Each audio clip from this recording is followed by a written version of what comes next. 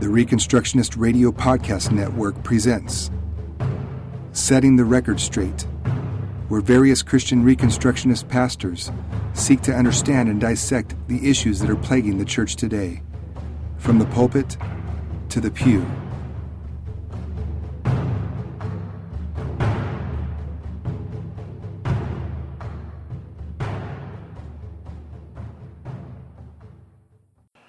All right, y'all. We're going to do something. The sermon is going to be a little bit different, taking a little bit of a break from numbers because something's been on my mind this week, and I didn't want to force it into the numbers text. Not that I'm completely above that sort of thing. So it's going to be a little bit different, and I invite you to turn with me to different references if I go there or when I do, and we'll just...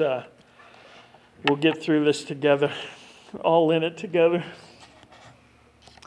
First text I'd have you turn to is Hebrews chapter 10.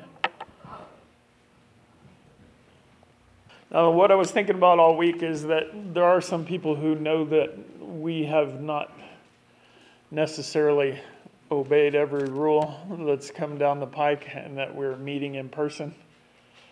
And I've kind of caught some heat for that, and people demanding that I give an answer about why we're continuing to meet in the middle of all of this. And so I don't know if that question has been on your mind. I trust that it hasn't really been, because here y'all are. And but just so you know, if you're asked or if it becomes an issue, I just want you to know what my thinking is about some of these things. So if you'll turn with me to Hebrews chapter 10 and verse 23. Hear now the word of God. It says, "Let us hold fast the confession of our hope without wavering, for he who promised is faithful. And let us consider how to stimulate one another to love and good deeds, not forsaking our own assembling together, as is the habit of some, but encouraging one another, and all the more as you see the day drawing near." So why y'all meeting? I've seen some people on Facebook saying things like, the only couple of reasons why any church anywhere would still be meeting is because the pastor wants to receive all the tithes. Pastor's got to make the money. Have you seen that? I've seen that on Facebook. I never reply to those things, but I'm thinking, I'm not getting paid, so that can't be I'm not getting any money. And we've got plenty of money to pay our bills, so we're not hurting for stuff like that. And so that can't be the reason. The other reason I've heard is people saying, well, if it's not money, then it's about attention. And you're just trying to draw, you're going to be the public guy, and you're going to poke the bear and draw attention to yourself. Publicity, political theater. You don't really care that much about meeting as a church. It's a theater. It's your chance to show that you're the patriot or whatever that is. And then I think about that. I don't respond to that either, but I think about it and I say, we're kind of meeting on the down low, though. You know, if nobody knows that we're here, I'm fine with that. I have two more reasons. What's that? If we're 501c3, they have no grounds with which to charge us with any. Well, I would think so. And the second, we have been told by our Creator, fear not. Yeah, right. We'll get into some of that. And so those are the kind of unbelieving reasons that I've run into. Then there's the whole Romans 13 thing. And now I do respond on occasion to that. I wrote a book-length response to that. So I'm just posting links to the stuff I have for sale. See, it is about money. Pressure washer and knock your sins right out. Okay, I want to tell you, it's none of those things. It's none of those things. I have a good job. I work my butt off at my good job, and God's given me a job that pays all my bills, and we're not poor. We're living fairly comfortably. I don't need money. And it's not in my personality to have to be the guy that's standing out front and people shining a spotlight and all that stuff. Y'all have been here long enough. I think you would say that's not this guy. That's not me. Well, look at what it says in verse 25 here. One of the reasons that has been proposed about why we should keep meeting is because it says in Hebrews 10:25, we're not forsaking our own assembling together, as is the habit of some. Some have used that as a proof text to say we should be meeting every Sunday. See, it's commanded right there. Well, actually, it's not really commanded right there. I think if you take the book of Hebrews as a whole and understand the historical context of it, it's probably written just a couple of years before Jerusalem is going to be overrun and destroyed by the Roman armies. The temple's about to be flattened and burned. And things are just going to, for several centuries here, are going to get kind of progressively worse for the Christians alive in Rome. I think one of the easiest ways to summarize what he's saying here is you need to be willing to associate yourself with a persecuted minority. How easy would it have been in that day to just stay home? You know, the church is meeting down here at your friend's house and they're having their fellowship meal. How easy it would have been to just stay home and say, well, you know, I can read my Bible myself and it's just me and the Lord. That would have been super easy. And I think what the apostle here is saying, and I'm not going to say which apostle, I think it is. But I think the author of the scripture here is saying you need to be willing to be publicly accounted as part of this group that's standing for Christ and his gospel. You can make it easy on yourself by isolating yourself. You can worship God in your own little heart, and amen. And there may come times in your life where you can't get out of the house and you have to, see a service on TV or internet or something like that, okay? So I don't think that this verse by itself is enough to tell us we have to meet on Sunday every Sunday. Any questions about that? And you know that's true. Y'all miss Sundays. Every once in a while, y'all miss Sundays. And what happens? I knock on your door at 6:30 the next morning and saying, why weren't you at church? No, that's never happened. It's never happened. No mail for a week. Right. You're cut off. No mail for you. Male Nazi. Now, I think Hebrews 10:25 is a good reason to meet with your brothers. And if you are in a situation in life where you have voluntarily forsaken that meeting, especially because you think there might be heat that comes your way because you meet, I don't think that's a worthwhile reason to stick behind, right? But does it mean we have to meet every day? You know, in all honesty, I get blessed when I see you all during the week. I don't see all of you all the time, but I see Haley pretty often. He's one of my customers. And I'm one of Carrie's customers, so I see him a lot. And I see David Morris almost every day at the mailbox. And I get blessed gathering together with y'all. So I'm not saying that meeting isn't right. I'm saying I'm making my defense for why it is. I'm just telling you that Hebrews 10:25 is not the verse that says you must do this at this time. So what is it then, Pastor? Is it the practice of the New Testament heroes? You know, the scripture says that Jesus, it was his custom to go to the synagogue every Saturday, every Shabbat. He'd show up at the synagogue and teach. It was his custom. Nobody commanded it. He made it his custom. But even Jesus then taught when he was reprimanded about breaking the Sabbath on a couple of occasions, his teaching was, y'all be breaking the Sabbath all the time. You're taking your mule out to water, you're milking your cows, you're rescuing your donkey from the ditch. Y'all work if you need to work. And he was okay with that. I think it's pretty clear that New Testament teaching in Christ is We are not doing the same thing. When we meet on the Lord's Day, we're not doing the same thing that the Old Covenant Jews were doing on a Sabbath. They're connected. They're certainly connected, and there's a thread that runs through them. But we're not doing the Old Testament day of rest. We're doing a new covenant day of worship, finding rest for our souls in Jesus Christ. Now, we can argue about the Sabbath all day long, and if you're into that, I'll go ahead. There are certain things I hate arguing about, and it's not because I don't think they're important, but because I've done them a million times. So you want to argue, we can argue. Jesus made it his practice to show up on the Sabbath day at the synagogue. Now, I don't think we can go from what we see heroes in the Bible practicing to saying this becomes a command for us. That's an irresponsible way of doing Bible study. Commands are commands. Now, if we see a command and then we see the way Bible characters keep those commands, that's a different thing. But you can't say just because Paul cut his hair in Cenchrea, now therefore everybody's going to cut their hair has to travel to Cenchrea because that's where Paul cut his hair. No, right? That's dumb.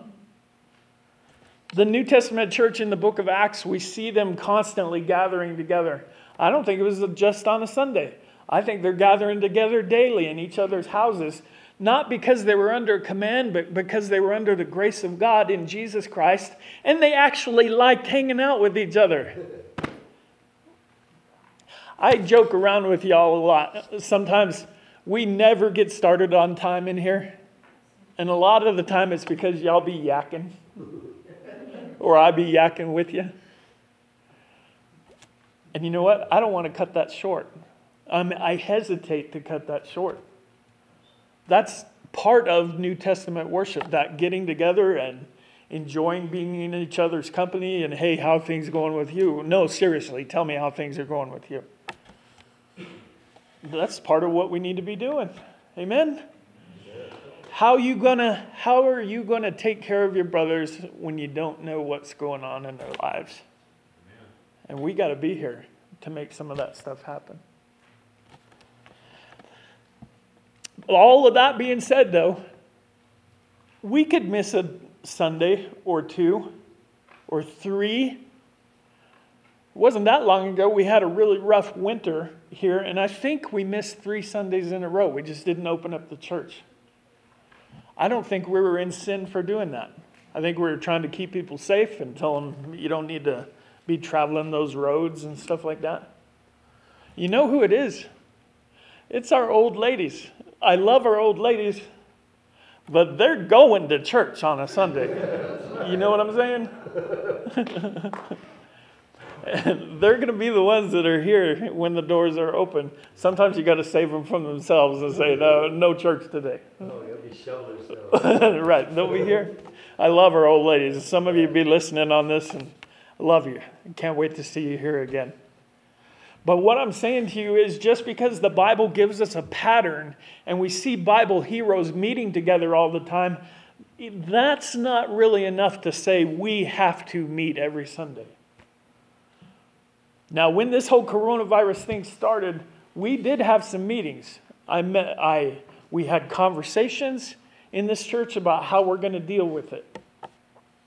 And one of the things I said from the beginning was, if the government comes to us and says, would you please consider shutting down for 2 weeks or 3 weeks to help us get this under control?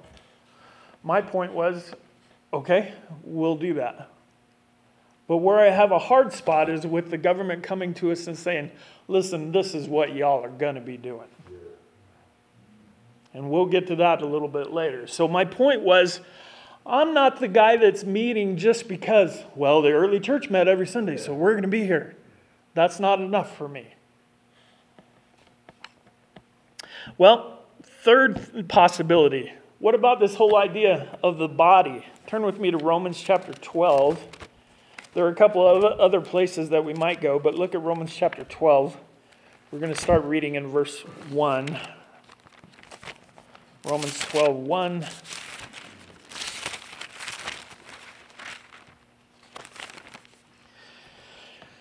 Paul says, I urge you, therefore, brethren, by the mercies of God, to present your bodies a living and holy sacrifice acceptable to God, which is your spiritual service of worship. I'll skip down just a little bit and look at verse 4. For just as we have many members in one body, and all the members do not have the same function, so we who are many are one body in Christ, and individually members of one another. And since we have gifts that differ according to the grace given to us, let us exercise them accordingly. If prophecy, according to the proportion of his faith. If service, in his serving. Or he who teaches, in his teaching. Or he who exhorts, in his exhortation. He who gives, with liberality. He who leads, with diligence. He who shows mercy, with cheerfulness. This is the one of 3 times that the Apostle Paul uses this body analogy. Bible scholars, you know where those other 2 are? Ephesians chapter 4, 1 Corinthians chapters 12, 13, and 14. This body analogy and the variance of gifts. Joyce Peterson has already claimed that she's one of the pinky toes. I don't know where you are in the body, but every time that Paul uses this analogy, part of what he's saying is that it's not enough for us to just be in Christ over here by ourselves. The body is meant to be together. For us to not be together is as if the eye was saying to the hand, because you're a hand and not an eye, I have no need of you. We have need of each other. Is that enough to defy the government and meet when they tell us not to? Maybe. It's still not a command, though. It's still not Scripture commanding us to show up here every Sunday. I think it's extremely important. I think this is what the Hebrews author was talking about, you can't be forsaking that and hope that you're just going to grow all by yourself. I need you guys. And I need what the Holy Spirit has done in your lives and is continuing to do. But it's not a command. And the rest of the New Testament letters, they have all these passages that are called the one another passages. Love one another, submit to one another, stir one another up to love and good works. Be kind, be kindly affectioned toward one another, forgive one another. How are you going to do that if you never see one another? Right? So there's some of this, it just means we can't hardly be the church without being here. Anybody know the Greek term for church? Shout it out. Ecclesia. You know what that means, strictly speaking? The gathering of those who have been called out. The called out ones. Gathered together. I just heard one theology guy on a podcast saying there's no such thing as an ungathered church. Ecclesia means the gathered, called out ones. Now, you can be a member of the church, and you are when you're off by yourself. Surely you are. And the church is not a building, and we all know that. The building is a convenient place for the church to meet. So I need you. I trust that some of you might say you need me. Hopefully my own family. They'd be all like, well. That's all important, but I'll tell you, when the government comes and starts fining people $5,000 at a shot, I just read about somebody here in New Mexico that was just fined $60,000 for opening their shop. You know, right now, in Albuquerque, some church had a church, and they wrote down all their license plates. Right. They're going to send $1,500 tickets to them. $1,500 tickets to everybody. Yeah. Now, is the body analogy enough to make us think, I don't care what they find me? Well, maybe. But it's still not a command. If I'm going to disobey the government, it needs to be because they're commanding me to do something contrary to what the Lord Jesus himself has commanded me to do. I'm the resistance to the tyrants guy. I'm willing to bend over backwards to do what the government wants me to do. I really am. And my temperament and my patience are such that I feel like I can put up with a lot. but I'm not going to put up with being told that I can't follow my Lord's commands. That's where one of the lines is for me. And I'm not going to put up with it when the government shutdown comes and affects people like Haley and like Dan, who wind up losing jobs and employment for unrighteous, ungodly reasons. I'm not having it. Not putting up with it. The reason for me why we have to keep meeting, number 4 on the list, is the biblical idea of sphere sovereignty. You heard that before? Anybody have a t-shirt that says Abraham Kuyper is my homeboy? He's a Dutch theologian. Of course you're not going to have that. Abraham Kuyper was famous for coming up with the idea of sphere sovereignty. And I think he got it from the scripture. I think you can see it pretty easily. It's this idea that all the different forms of government that God has created, they've all got their own lanes. And they need to stay in their lanes. And the 4 forms of government that we generally think of, beginning from the smallest, is what? Self-government. We've got families over the selves. Aside from that, we have church government, and then we have civil government. Okay? All 4 of those have their own spheres or their own areas to which God has called them to govern. And the issue is, you can't be in one sphere and start taking over stuff in another sphere. My self-government can't then make me come to you and command that you do your self-government differently. Or I force you to do it differently. Now, families, part of what they're there for is to act as a backstop against people whose self-government has failed one way or the other. And the family comes along and says, hey, this is not what we do in this family. You got to get your act together. The family fails, then maybe the church steps in and says, hey, this is not what the Lord has commanded. Now, if somebody in any of those 3 spheres actually commits a biblical crime, that's when the civil government is supposed to function as a backstop again and say, this can't go on. We're going to find the bad guy and punish him. And that's sphere sovereignty. One family isn't allowed to go tell the church how to do its business. The government is certainly not allowed to come and tell the church how to do its business. But listen, the church, the individual believer, we're not allowed to go coerce the state. Now, we can tell them, we can declare it, we can say it as strongly as possible, we can make strong public declarations and assemblies and all of that, but nobody's allowed to step into another sphere and coerce obedience. You understand the difference? If I come to Haley or to Carrie, Haley just left. He knew I was going to use him as an example. If I go to Carrie and say, brother, I see you doing this thing in your life, and I demand right now that you stop it. Well, if he says, no, I'm not going to stop it, our conversation is over at that point. I don't get to grab his arm and put him in a Kimura and make him tap out. Because you know I could, right? No. Okay, so we're not allowed to use coercive force in another sphere. We all understand that. I mean, you've probably got that kind of going through your head naturally.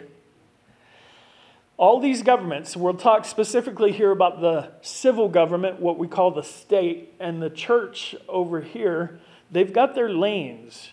And in the Bible, you will find that the state has been given what? The sword to punish evildoers.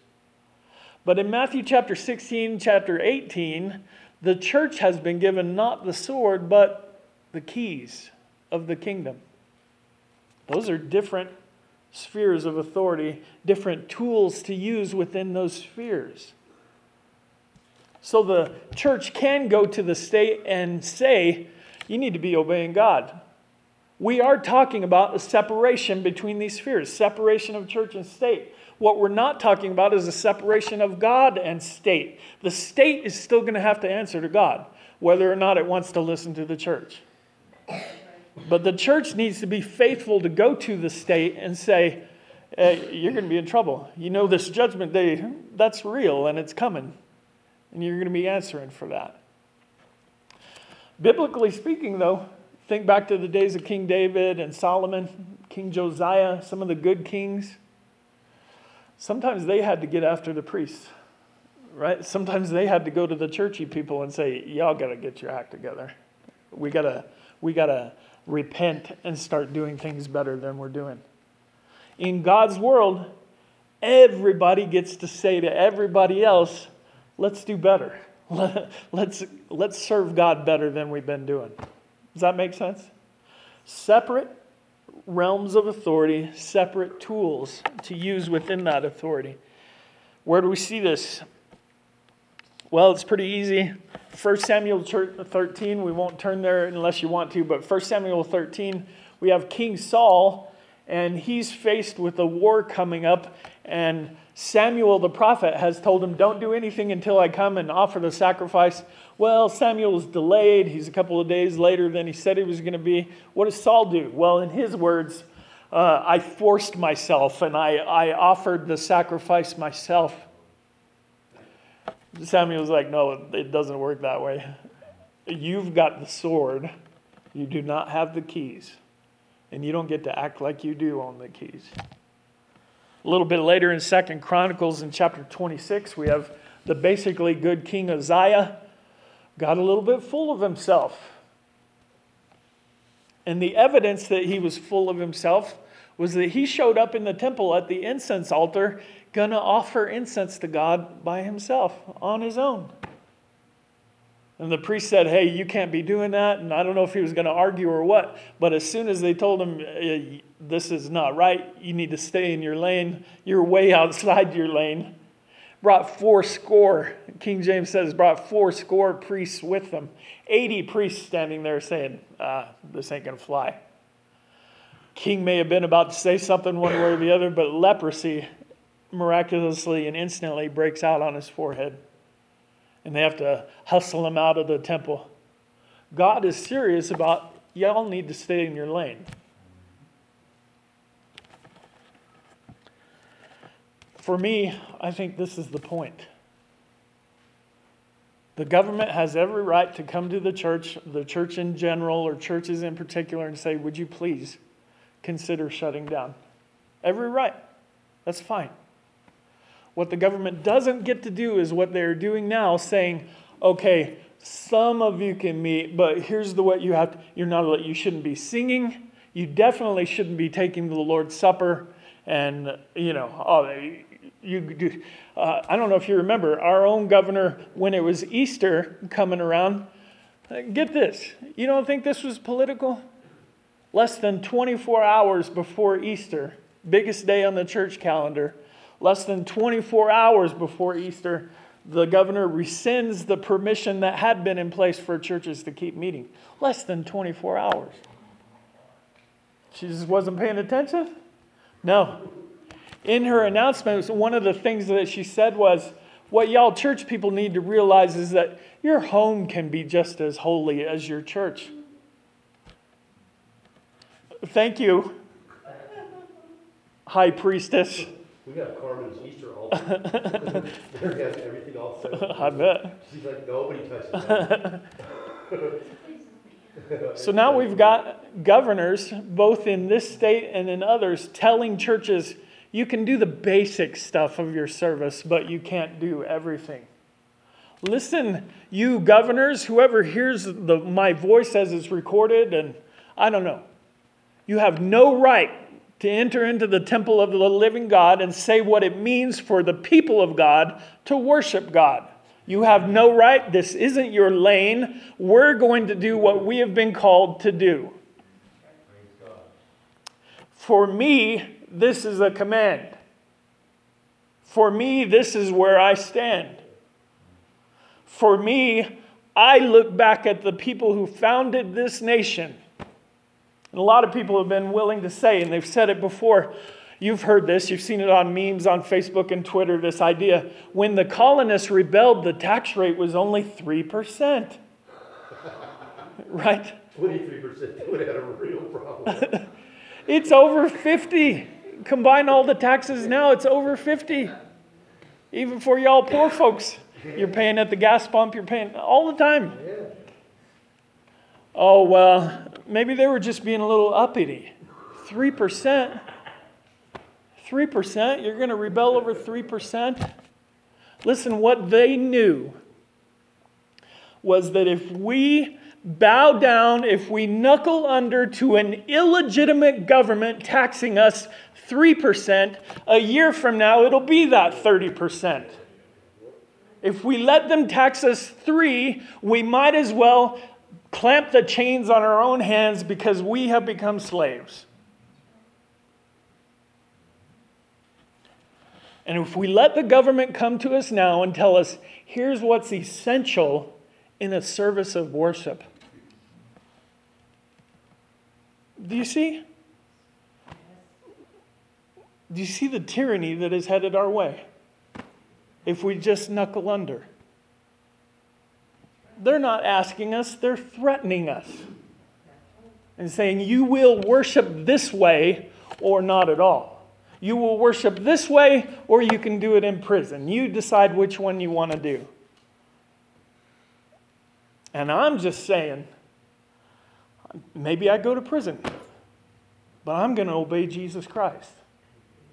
That's where it becomes an issue for me. But Pastor, is this really, this idea of sphere sovereignty, is this really worth the risk that the state police are going to show up here, that they're going to leave tickets on all the cars, or that they're going to drag me off to jail or something? Is this really the risk?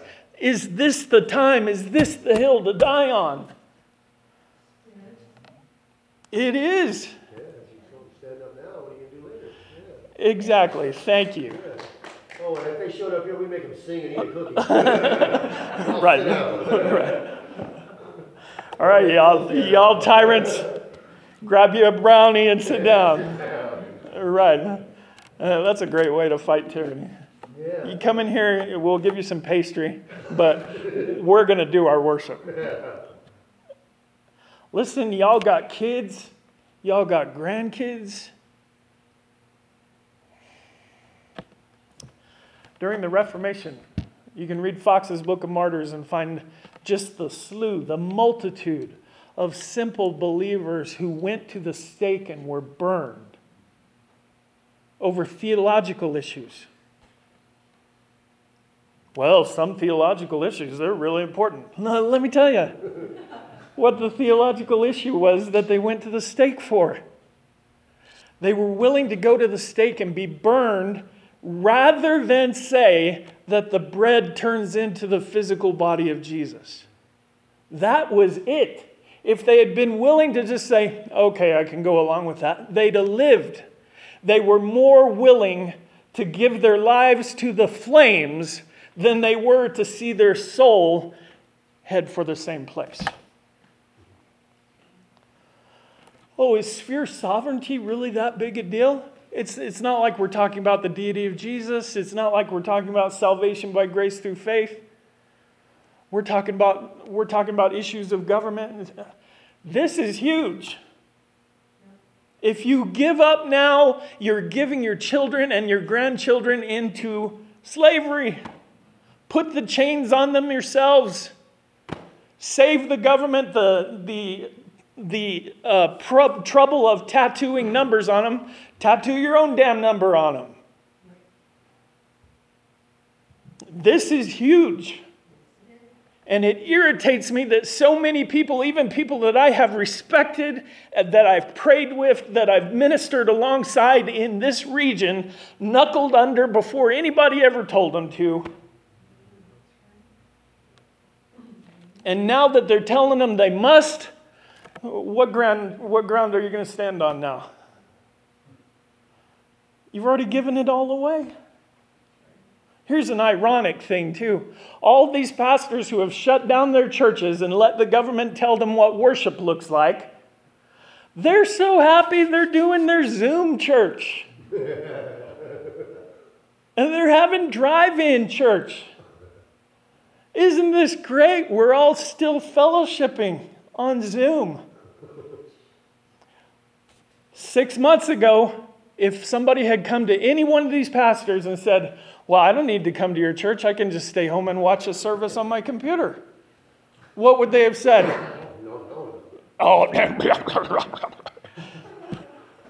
wait, tithes and offerings and blah, blah, blah. Right? Now, when things do open up, what are those pastors going to say to the people who say the very same thing? Hey, we had a great time not having to get out of our pajamas on a Sunday morning. Why should we go back?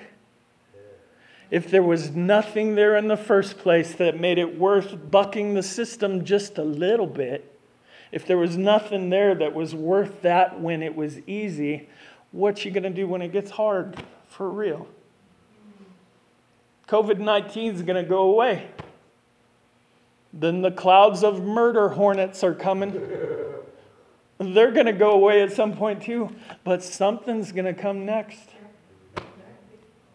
And this government is all about scaring you into compliance. Better get our bracelets. Right. The drones are watching the participants. That's right. What's that? I see a drone and throwing rocks at it. Right.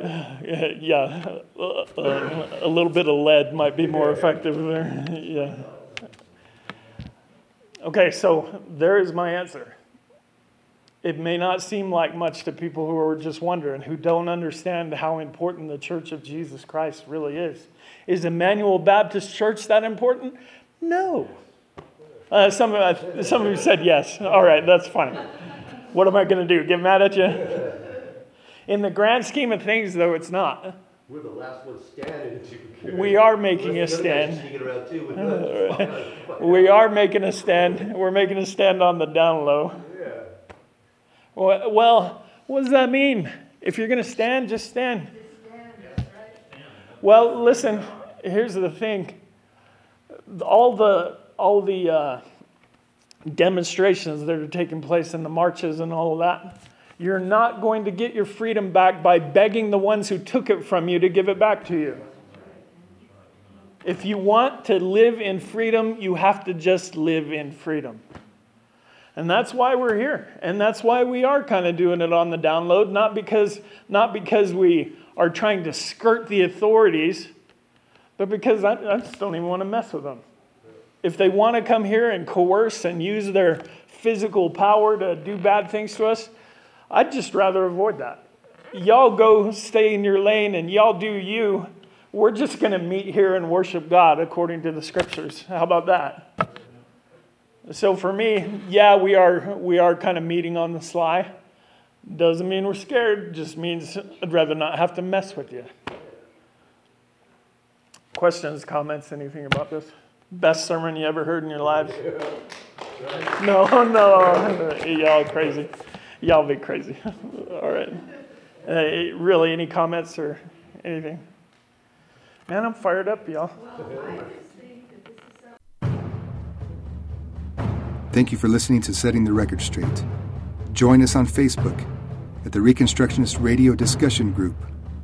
And don't forget to visit ReconstructionistRadio.com to listen to all of our podcasts and to download our free audiobooks.